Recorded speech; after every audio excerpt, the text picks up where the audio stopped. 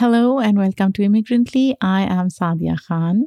Before I delve into today's episode, I just wanted to thank all of you, my listeners, who have joined me today in this space to listen to my thoughts, to spend some time with me, despite having at least 4 million other options. I am so grateful. By the way, if you're not aware, we have 3 active podcasts right now. Invisible Hate, which we call an ethical true crime podcast, Bantedly, which is basically for Gen Z pop culture enthusiasts, and of course, Immigrantly, which is our flagship podcast. And we are working on launching at least 3 more podcasts, one of which will be focused on the election. Yep, a lot of good stuff coming your way. And look, guys, I've said this previously, but I think I haven't said it lately. If you like our content, then show some love. Write us a nice review.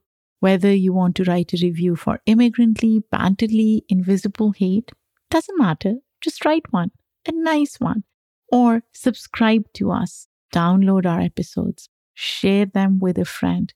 That's how we grow. We are still a small but mighty startup. And as we grow, we need your help to help us reach more people. With that, let's get to our today's episode.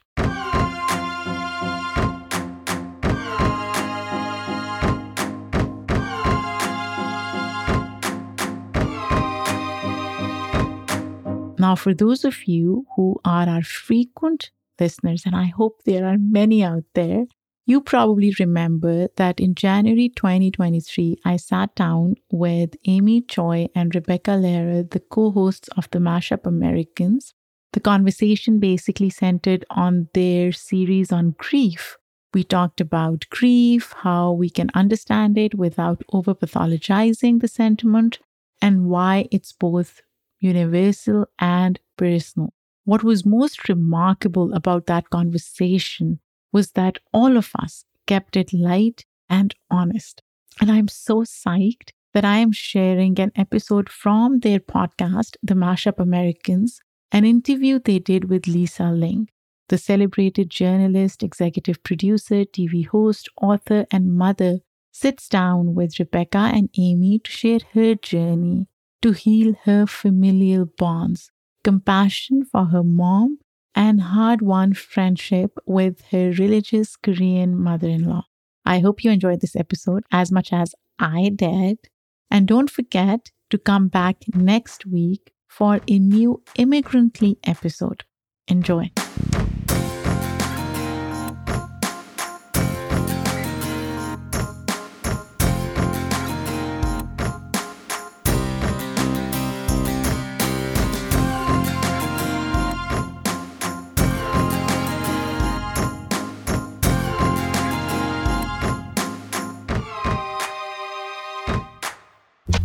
You're listening to the Mashup Americans. Hey, I'm Amy Choi. And I'm Rebecca Lehrer, and we are the Mashup Americans. Rebecca? Yeah? You live with many generations of your family around you. Like vertical, up and down, horizontal. Northeast Los Angeles is actually like Lair Angeles. That is correct. I'm nodding very hard. True. You know, and it's like one of the great delights of my life has been falling in love with you and your family and with LA. I'm not going to say your husband, Neil, because I was in love with him before, but the way that you have so many layers of family and being in your home is like everybody's coming in and out, and like there's always, you know, oftentimes dogs that are not your dog that are in your house. I know. Just like, rest in peace, Lola. Rest in peace. Oh, Lola. She really had a good life. She really did. She really did. But like, I know your parents' dog, and like I knew her whole sickness story. Yes. Just the fact that I have been adopted in, and we've kind of all adopted each other. Your parents have adopted me. Like every time your dad meets a new Korean person, he texts me because he's excited. Oh, yeah. Like, Which is often. it's not infrequent how often Michael texts me about a new Korean thing that he's learned. But Yes. like what He is a kimchiologist. he really is. Oh God, Michael. Love him so much. Mia, love you too.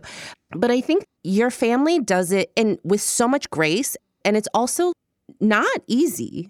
As somebody who does not have that, like I'm really close with my cousins, but those are relationships that I really worked hard on as an adult. I'm close with my sister, but my parents are far away. There's like, a lot of shit going on with like intergenerational stuff.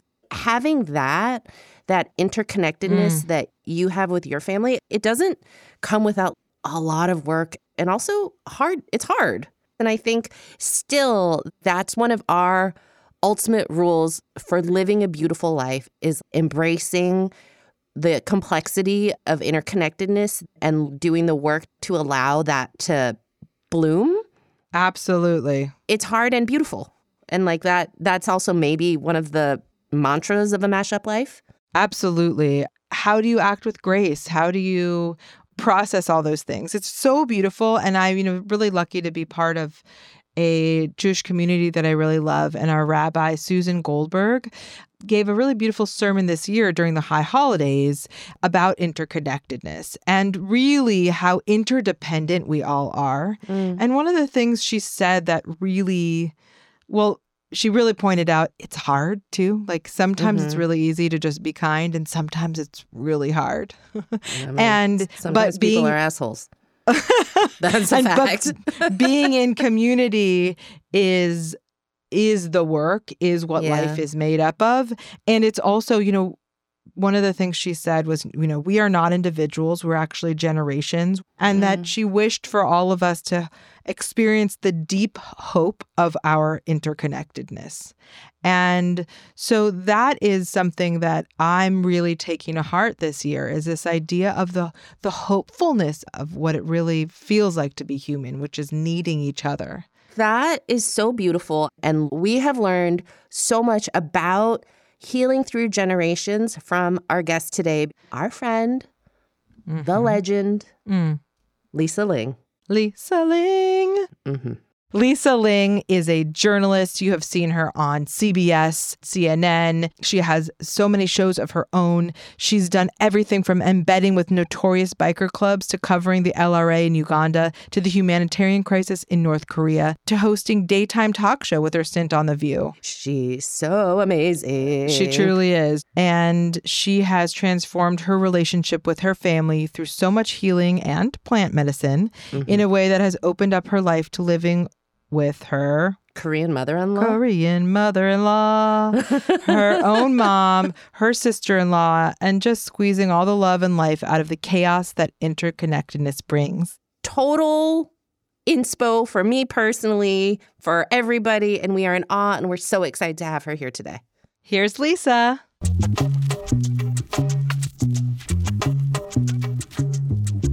Okay, Lisa. Okay. Here we are. So, Lisa Ling, how do you mash up?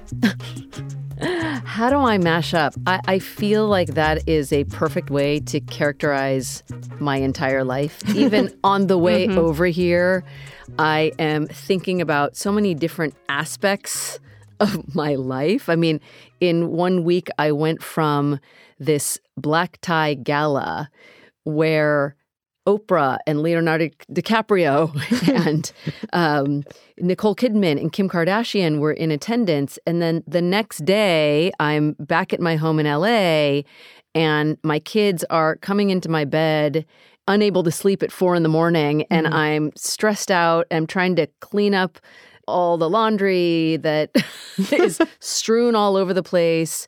And you're like, how did this just get here? Yeah. It wasn't here 12 hours ago. I mean, I was gone for less than 24 hours, and it's just like Armageddon at home. But then several days before I went to that black tie gala, I was embedded in a little town in Colorado, and I was observing 3 generations of women at a psilocybin retreat. They were all drinking psilocybin tea and off on another planet. And so I feel like the word or the term mashup is synonymous with my life and has been for the last more than a decade. I feel like you are a living embodiment of mashiness and mashups in so many ways. One thing we wanted to ask a little bit about at the start before we get into like current life is to give us a little of your life, like growing up life. So you grew up in Sacramento, is that right? I grew up in a little suburb of Sacramento called Carmichael, California. Oh my God. And what a name. Carmichael, Yeah. yes. Carmichael. When I was growing up, it was otherwise known as White Michael Uh-huh. because it was such a non-diverse community. There were so few Asian families. How did your family end up in White Michael? Well, it's interesting because my grandparents came to America in the late 1940s, and they both happened to speak perfect English. My grandfather was educated in the United States, got his MBA in the United States. My grandmother studied in England, and they came here with high-level degrees, but they couldn't get hired to work in finance and so on. Mm-hmm. So they ended up living in a converted chicken coop and eventually salvaging enough money to open a Chinese restaurant. And because they spoke such good English, they were able to move away from the predominantly Chinese community in Sacramento to Carmichael, to White Michael, and open the first Chinese restaurant ever there. So that's how I ended up in Carmichael. So you grew up in White Michael, and then your parents, are both your parents Chinese American? My mother is Taiwanese American, and my father is Chinese American. Yes. These days, it's very, very important for me to make that distinction. Actually, not these days. I have made that distinction for a long time. But because there were so few Asians growing up, I really didn't know much about my Taiwanese identity either. It was just so much easier to say Chinese. I was already different because I was Chinese. So to have to explain that Taiwan was a different country at the time was just way too much for a little girl to be able to handle. Were the grandparents who opened the restaurant your paternal or maternal grandparents? Paternal. So those were my Cantonese, Chinese, American grandparents. My Taiwanese grandmother, my mom's mom, she didn't speak any English. So both my grandparents passed away when I was in my early 20s.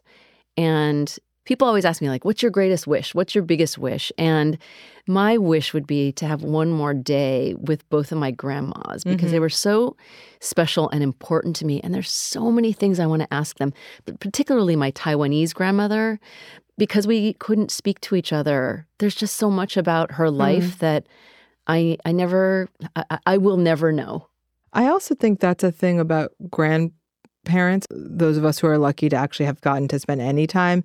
You're very lucky if while you're developing as a young person and they're declining as an older person, that there's a moment where you're at a place where you are open or able to engage really beautifully with them and they're still lucid and engaged, because then you could have intimacy, which is not always the case, right, with somebody older. Well, so my mother and my husband's mother became grandparents to my kids very, very late. I have a 7-year-old and my husband's mother is 91.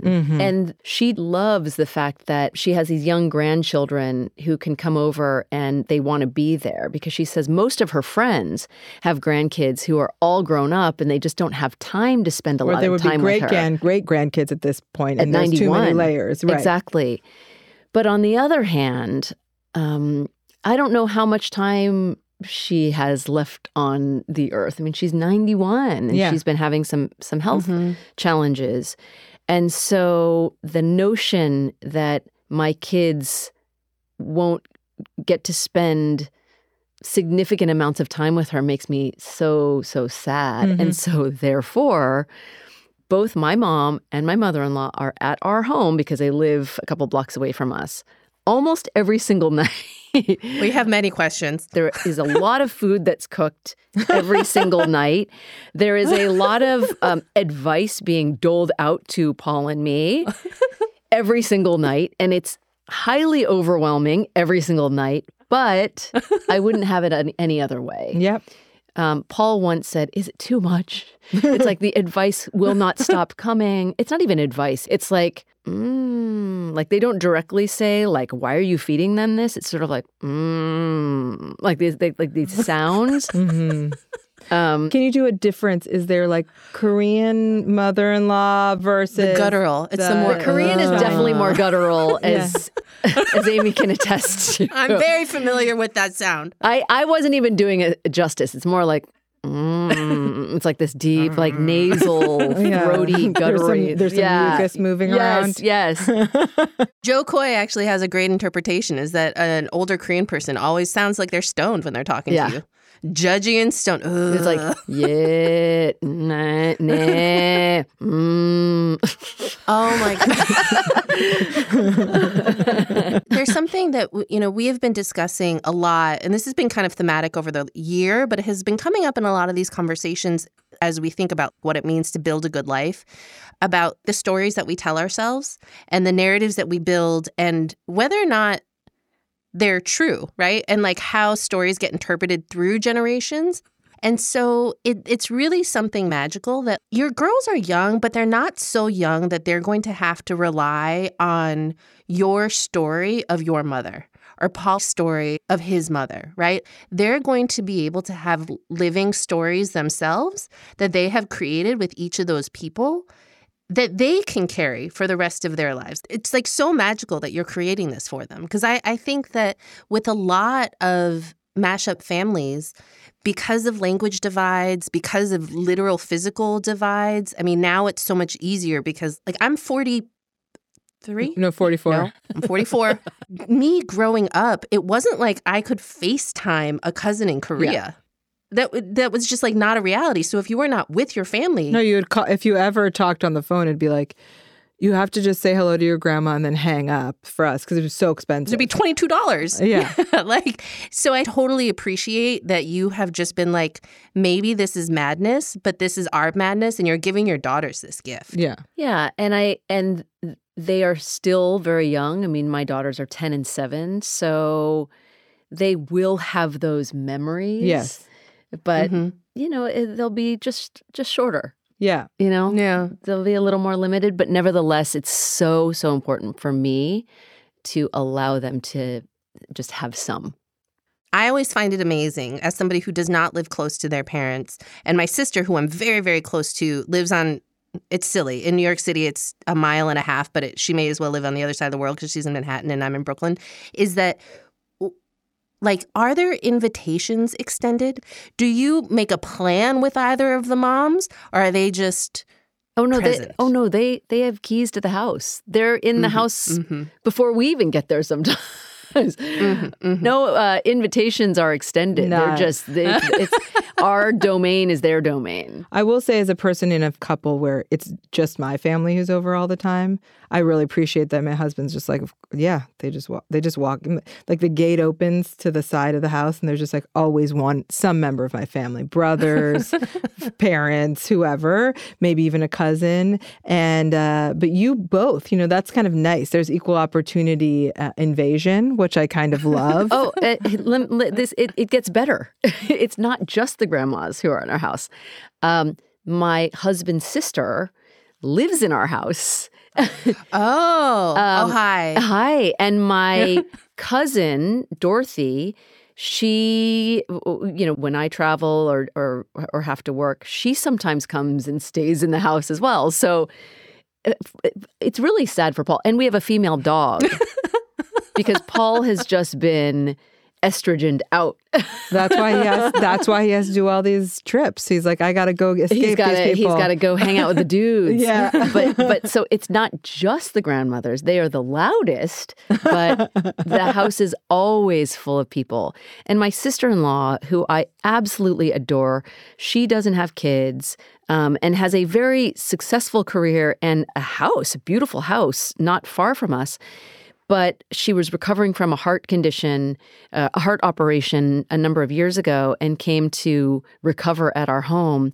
And my kids they love her so much. She's my kid's godmother. and she plays with them. I am not a good player, but she does arts and crafts with them. She will bake with them anytime they want. She plays and plays. And so after she recovered from her surgery, my husband and I were like, will you please just stay here? Rent your house out. Please stay here.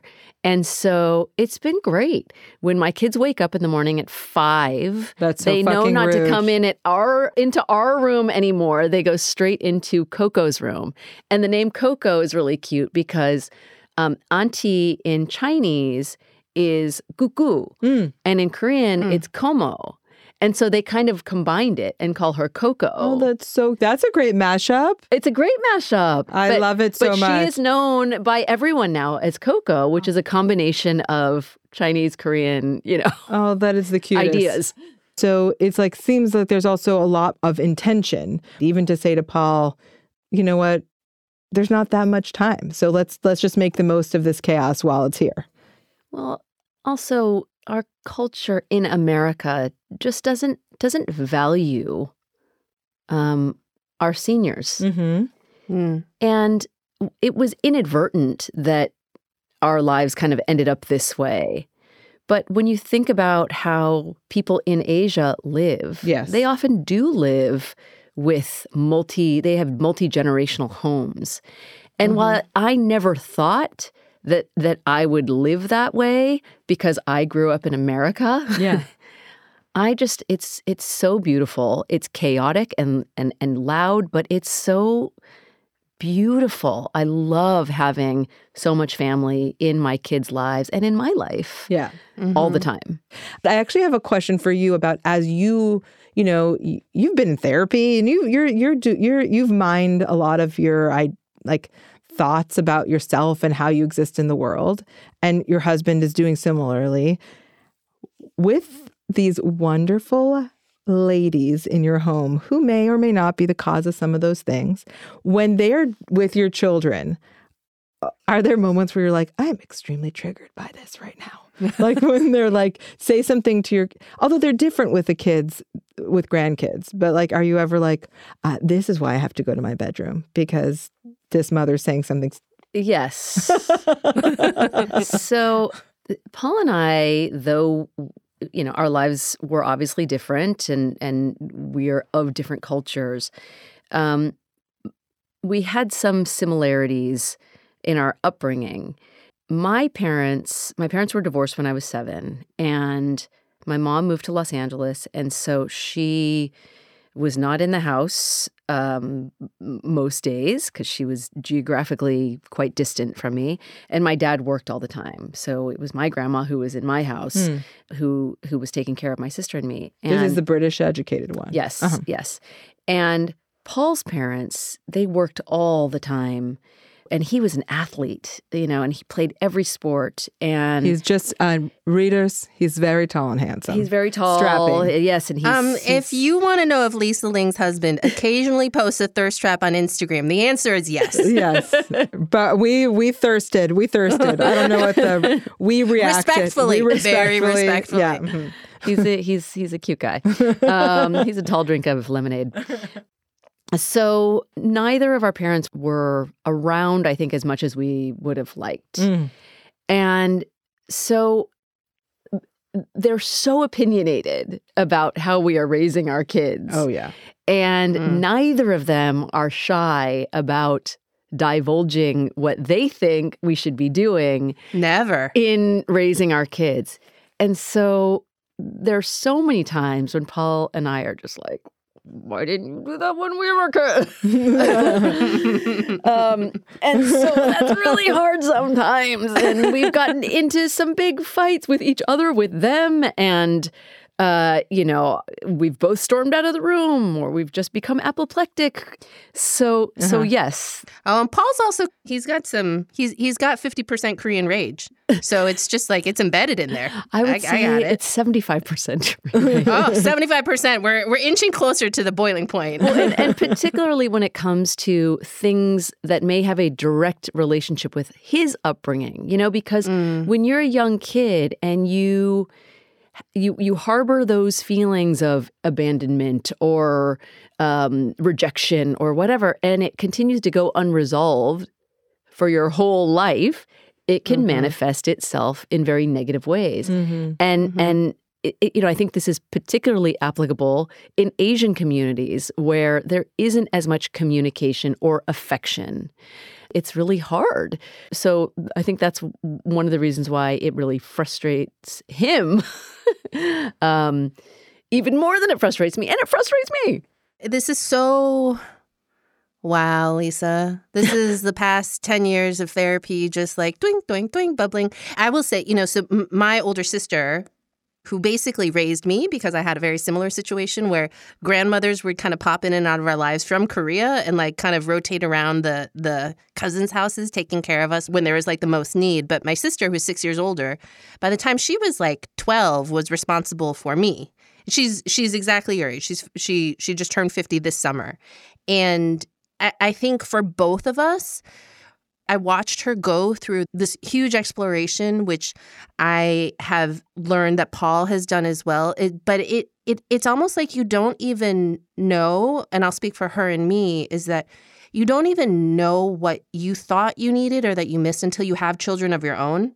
And then you're like, oh, fuck, what are these feelings? Why do I feel this rage? What is happening here?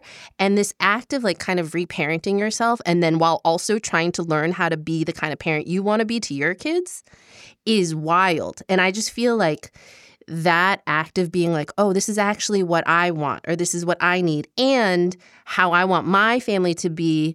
But oh, shit, I have so much healing to do because there's still like a little kid inside of me that didn't get the things that I'm seeing that I missed or that I wanted. Well, this is why it's so important, and I'm so glad that we are having so many open discussions about generational trauma.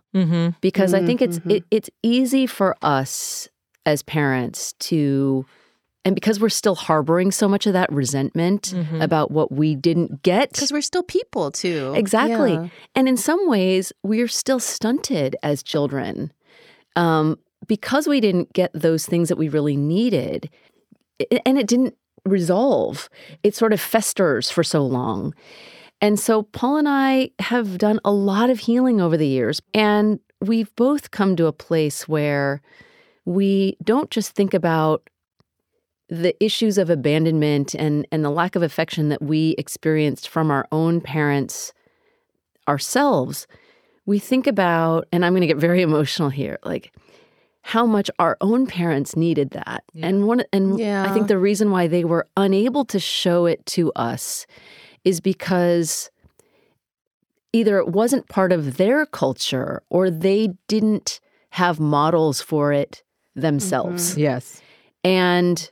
And so over the years, Paul and I have, where we had these resentments for our parents, what they weren't able to provide for us, we have both transformed and really started thinking about trying to offer that kind of affection to our parents because we know that they didn't have it either. Oh, Lisa. And in some ways, we're becoming the teachers that even I think our parents still need, and it's really made our relationship with our parents and our family just so much deeper.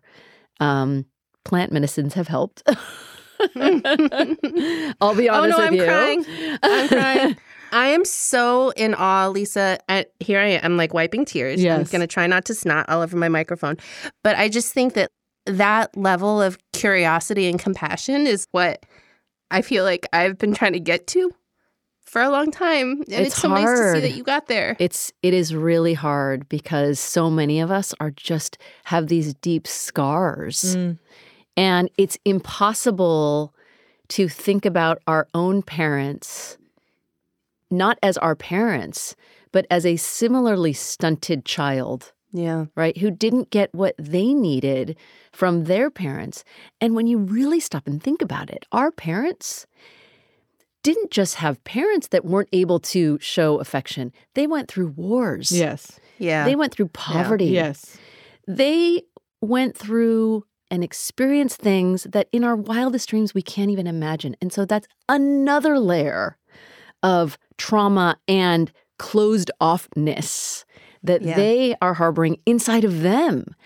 And so, and again, plant medicine's really helped us see this, that we all need healing, and that the resentment directed toward our parents is sometimes really misplaced because it's not their fault.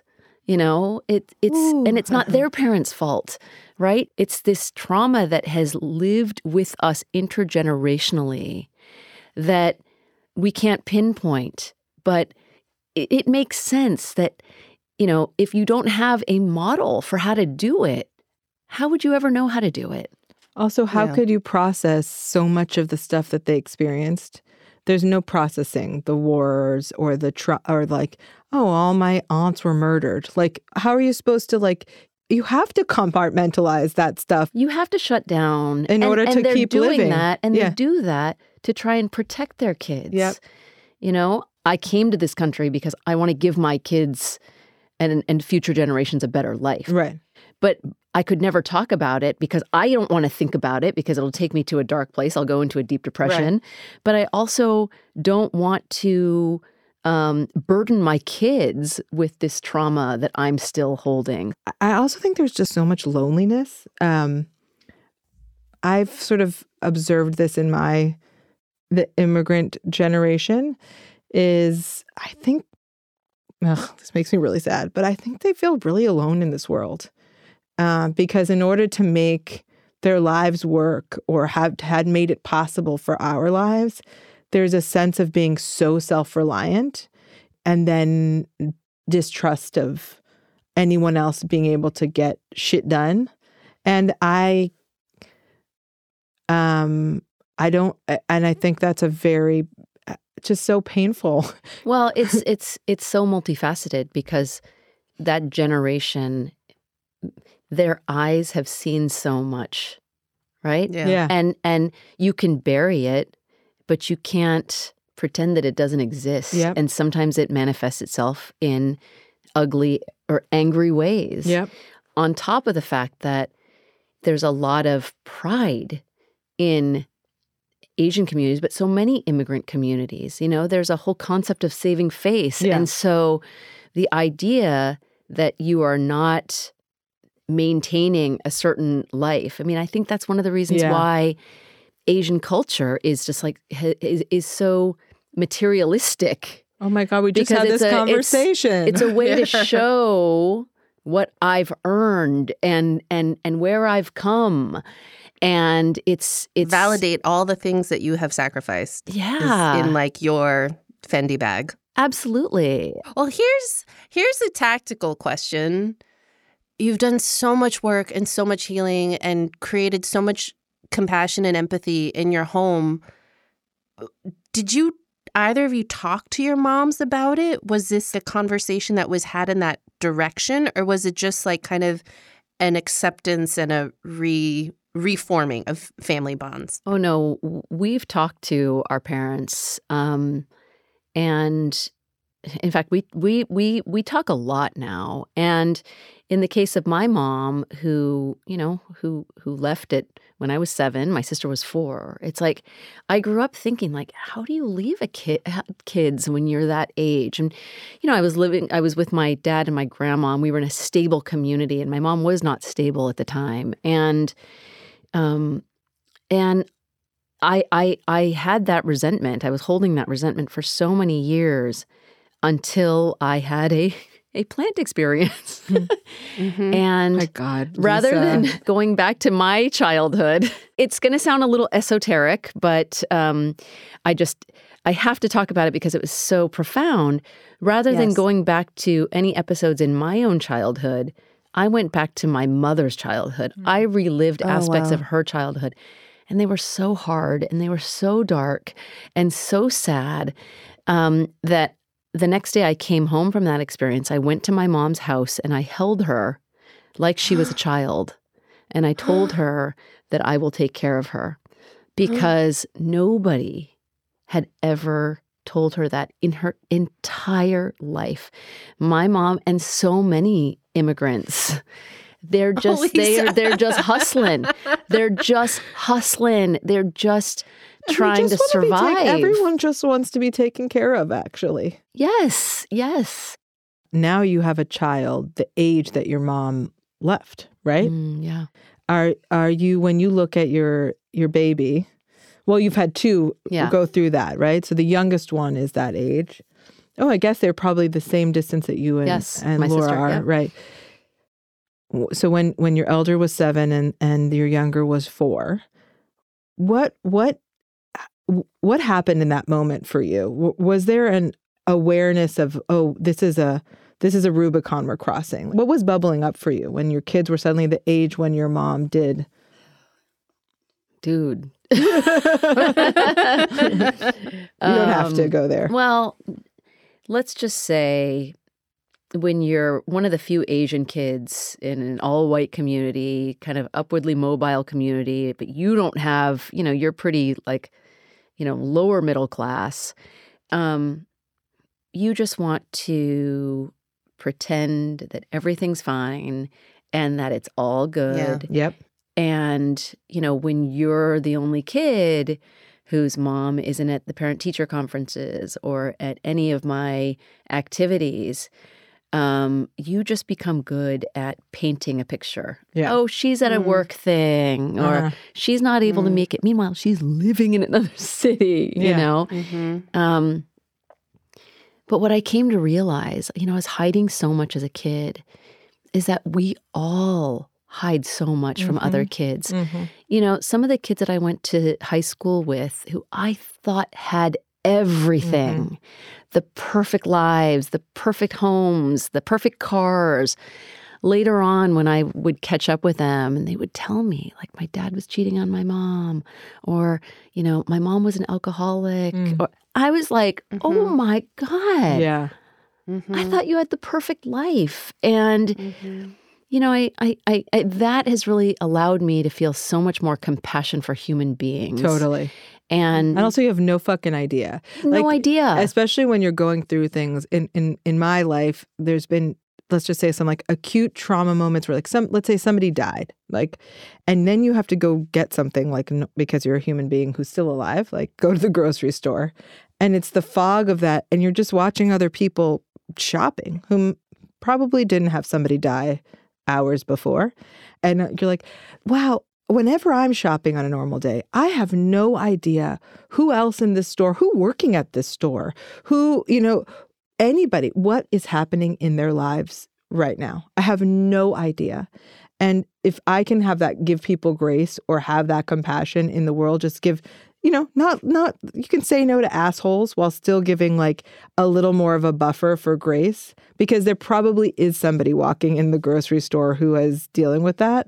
Yeah. And Rebecca, that's one of the reasons why, in my work as a journalist, it's been so important for me to highlight people or communities that you may think one thing of, but really never taken the time to understand or get to know. And so often, because we've covered so many marginalized communities or communities that might be considered sort of outsiders, so often, so many people talk about these moments in childhood when something happened, some kind of trauma or some, abandonment or some fight or something that happened that just never really resolved itself. And that kind of sent them off onto a path that was unfamiliar. And it makes me just think about how important it is to try and encourage each other to try and look, to go deep, as hard as it is. And so, fortunately, we are living in a time when there's an elevated consciousness about this, about dislodging those deeply held traumas that so many of us are carrying from childhood and bringing them to the fore, no matter how difficult it is, and trying to finally find some resolution and healing. What if I was like, I'm so traumatized by people's Instagram comments? Just how the misuse of the misuse of trauma. Totally. Also, it's Oh like my God. such a funny. You're like, no, that's not it. Yeah. That ain't it. Yeah, lady. exactly. I just think that there is something also, and another kind of ongoing theme is just reminding ourselves, because Americans are often convinced that we invented the thing or that this is a new experience. And I think what you're talking about here, especially in relationship to intergenerational families and how to bring families closer, it's just, this is where I bring up the Joy Luck Club. Sorry to be the middle-aged Best Asian movie lady ever. who does this. Best movie ever. But, that idea of stairs, that I'm a step and my children are part of my staircase, and so are my mothers and their mothers and their mothers and their mothers. And just remembering that we are bound to all of those generations, forward and back, and we can decide how we want to reshape it, but that does not mean that we can exist separate. And I think that's a very not American idea, or something that we reject so thoroughly that it actually does so much damage to us, because we're constantly thinking we can just reinvent ourselves. And like we can, and we don't reinvent ourselves from a blank slate. Absolutely. This is something, though, on a sort of lighter note. And I say this as the only non-Chinese or Korean person about, here. Sort of lighter. Sort of lighter. Okay, This so is light. This is every day. we have actually had, speaking of Chinese Koreans, Awkwafina on our show several times, and her grandmother actually giving some dating advice. And we've asked many people in our community over these last many years, 10 years of the Mash of Americans, what dating advice did you get from your immigrant parents? And most of it's racist, but and this is racist but positive, is that Korean parents, mothers always say, marry a Chinese man because he'll cook for you. And so I wanted to explore that here. You did the reverse. And how do you feel about that advice? Do you feel that that's resonant? Well, I probably didn't have that experience because I am the woman who married a Korean man. Right. Because when Well, that's because all the Korean women married the Chinese men. There had to be, you're like, I scored. Well, I have so many Korean girlfriends. Most of my closest friends are Korean women. And they would tell me that they wanted to marry Chinese men because they took care of the women. And they told me not to date Korean men, because I've always been, I don't know why, attracted to Korean men. Because they're hot. Because they're hot and they have a lot of swagger. That's why. Yes. So I, ended up with this guy. And when his mom found out that I don't cook at all, again, she didn't actually say anything. It was just like, oh, you don't cook? No, I don't know how to cook at all. It was, It was like that, I'm trying to get as low as she. She was not happy that nobody was going to cook for her son. Because in the beginning of our relationship, she would even call me. And I would answer hello, and she'd go, "How is he?" Rather than, "How are you? What's been going on?" It was just, "How is he?" Oh my God, my face is hurting from smiling. Because the first son in Korean culture is, he's the falcon of the family. He's the one on whom one should dote and take care, and so on. So initially it was a little bit disconcerting, but I couldn't lie and tell her I cooked when I don't, I burned scrambled eggs. So I think she was somewhat displeased by that, especially because when I first met her, and my mother-in-law has a very strong personality and is very opinionated. I don't want you to know that there was a question in our notes, which was, how do you live with your Korean mother-in-law? I didn't write that. Amy did. I just wrote for that. context of okay. Yeah. And for the record, I don't live with it. I have a Mexican mother-in-law, and that's enough. Right. And she's far away, and she's 1,000 miles away. Okay, go on. Right. So the first time I met his mom, he invited me to a family gathering. And, I was feeling a little, it was my first time. It's a house full of people. And Korean people, all Korean people. And who it turns out both Lisa and I love Korean people. love. Turns out. Love. And I'm like, all my friends are Korean. I got this. Yeah. You're like, 여보세요. Yeah. I had my whole about, 안녕하세요. The first thing that my future mother-in-law said to me, she didn't smile. She took my hand and she said, have you accepted Jesus Christ as your Lord and Savior? Oh, she's that. I knew that. I knew it was coming. Oh, wow. And I am rarely at a total loss for words. I mean, even in uncomfortable situations, I usually have a retort. I found myself just completely speechless. My mouth was dry. I'm like, oh my God. What am I going to say? God, Korean people are so intense. Did she put Bibles in your house everywhere in every drawer? No. She gave me one later on. But anyway, so my response was, I grew up going to church. Oh. Mm-hmm. Yes, I used to go to church every Sunday. And then I just kind of left it at that. And of course I was met with, again. I got used to that sound, and I'm not even doing it justice. No. So that's kind of how my relationship with my mother-in-law kind of started off. But you gave her grandkids. Well, I did, but mind you, all my close Korean girlfriends warned me about the Korean mother-in-law. I mean, they warned me, incessantly, oh my God, you sure you want to do this? You're going to get a Korean mother-in-law. And, and look, I'm a journalist. I can embed in, any kind of community. Yeah. And so for me, it was I'm okay. I can win people over. It's what I do. And I'm a kind person. And so when I was met with that first question, I was like, oh, shit. You're like, I didn't know this is real. This is the warfare. Yes. I was not prepared for this. Yes, and then followed by the after she found out I couldn't cook for her son.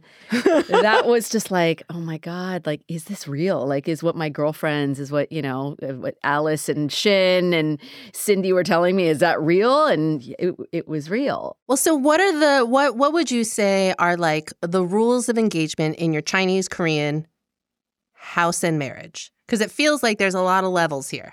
I mean, I do think that if I were Korean, my relationship with my mother-in-law might be different.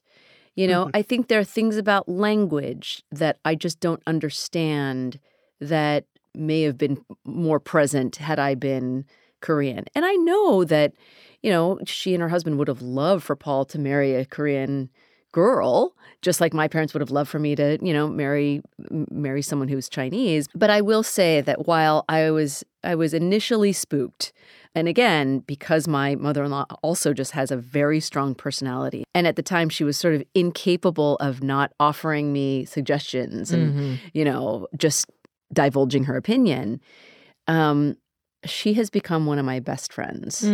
And I respect her so much. I respect her journey.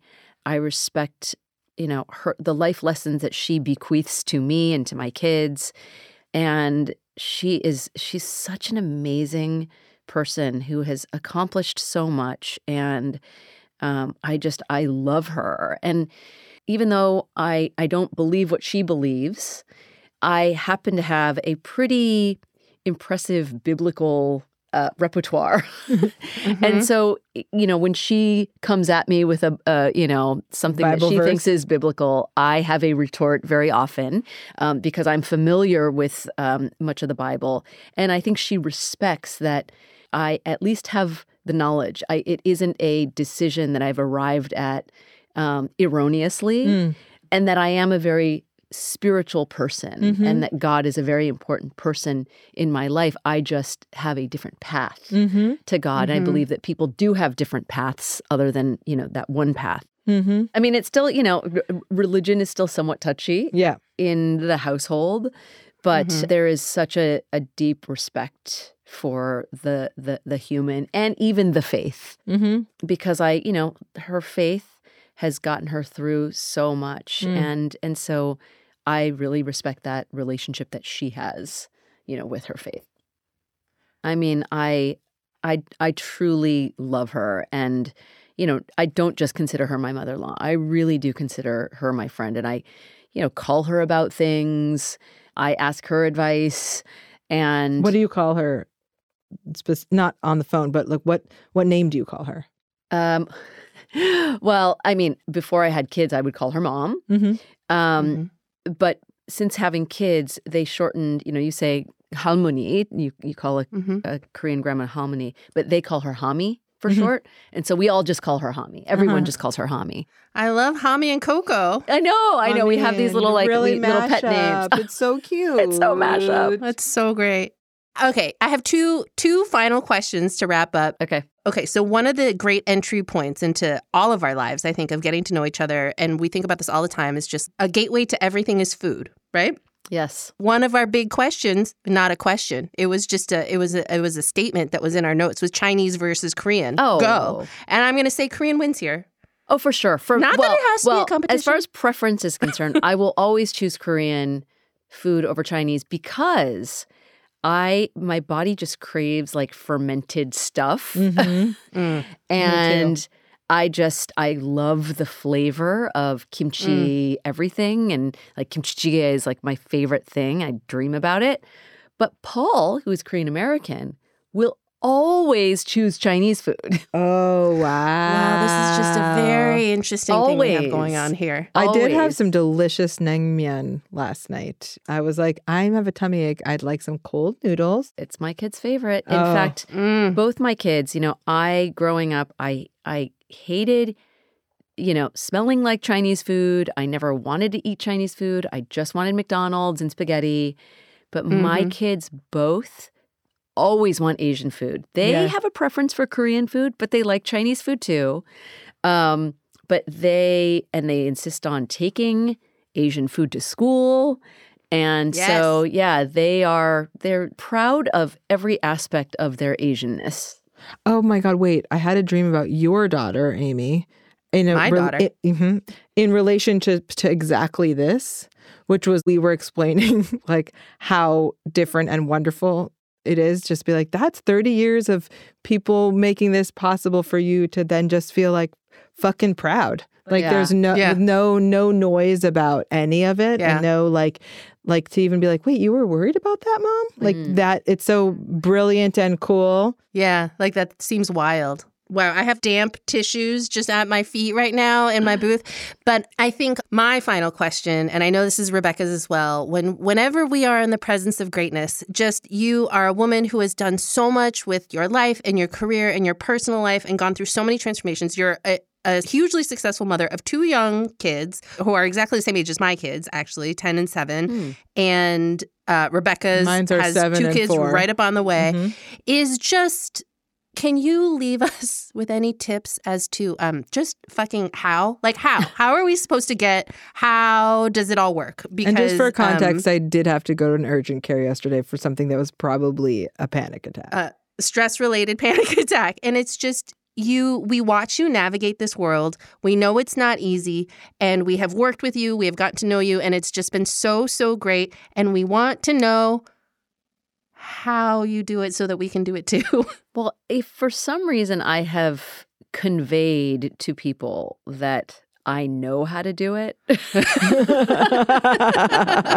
then I have really fooled a lot of people because, oh my God, it is so hard. It is so, so hard. And that's why I will continue to fight for moms and, advocate for moms, because it is so hard. I'm very lucky that I have a spouse that will do a lot of things that many male spouses refuse to do.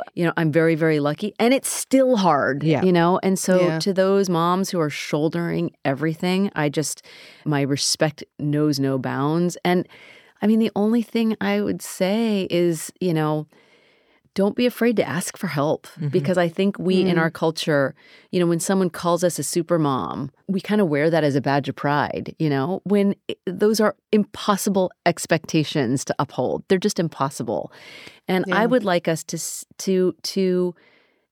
just allow ourselves to be vulnerable and just say that like I'm going fucking bananas, and that Totally. and that I need help. And every single day it's a constant like, Lisa, you need to get your shit together today because Totally. it's chaos all the time. And we are, no matter how supportive our husbands or our spouses, if we have them, we are still the ones who are maintaining all the schedules in our heads and making sure that, this person is there and this, and all that stuff.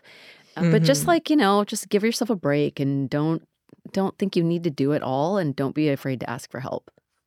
I think the asking for help, which is a great way to wrap this idea of what we're talking about, an intergenerational home, and also like some of the stuff that we come up against as mashups, as like first generation and as women, and then like in the context of America, this sense of like self-reliance, which you can't rely just on yourself in the world. And I think I'm not that good at asking for help. I'm very good at providing help. Yeah. But I think that it's a good reminder. And it's okay when you borrow things from other cultures. Ours isn't the only way, No. It shouldn't be considered, to be taboo or whatever. Yes. In some parts of the world, they actually do things better.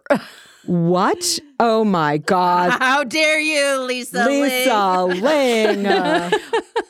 Lisa, we love you. Thank you so much for being here. This you was guys, so love you too. So great. So fun. And now I need to go into therapy again. No. Although that was so good. That was so good.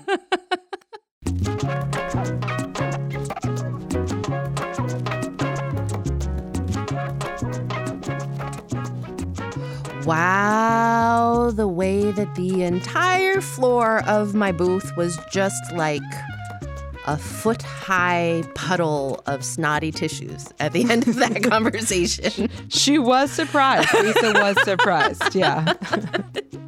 Oh my God. Anyway, so was I. So was I is what I'm going to say. And I'm just so grateful that she shared her story, because I think I'm turning a new leaf. I mean, like maybe next year for me, it's like Judaism and a lot of psilocybin. What do you think? Do you think it goes together? Absolutely. Ram Dass was a Jew. Love this for all of us. Next week, we'll be joined by our old pal, Rainn Wilson. Maybe it surprises you that he's our old pal, but he'll be coming to chat with us about all things spiritual and how to find your spiritual path in a world that sometimes feels like basura. You will not be surprised to learn that we laugh a lot too. Make sure to catch the rest of the Ultimate Guide to a Mashup Life every week this fall, and like and follow the Mashup Americans wherever you get your pods. And tell your friends! And if you haven't signed up for the newsletter, do it. mashupamericans.com/subscribe. Love you! Bye! This podcast is a production of the Mashup Americans. It is executive produced by Amy S. Choi and Rebecca Lair. Senior editor and producer is Sarah Pellegrini. Production manager is Shelby Sandlin. Thanks to DJ Rob Swift for our theme song, Salsa Scratch. Additional engineering support by Pedro Rafael Rosado. Please make sure to follow and share this show with your friends. Bye!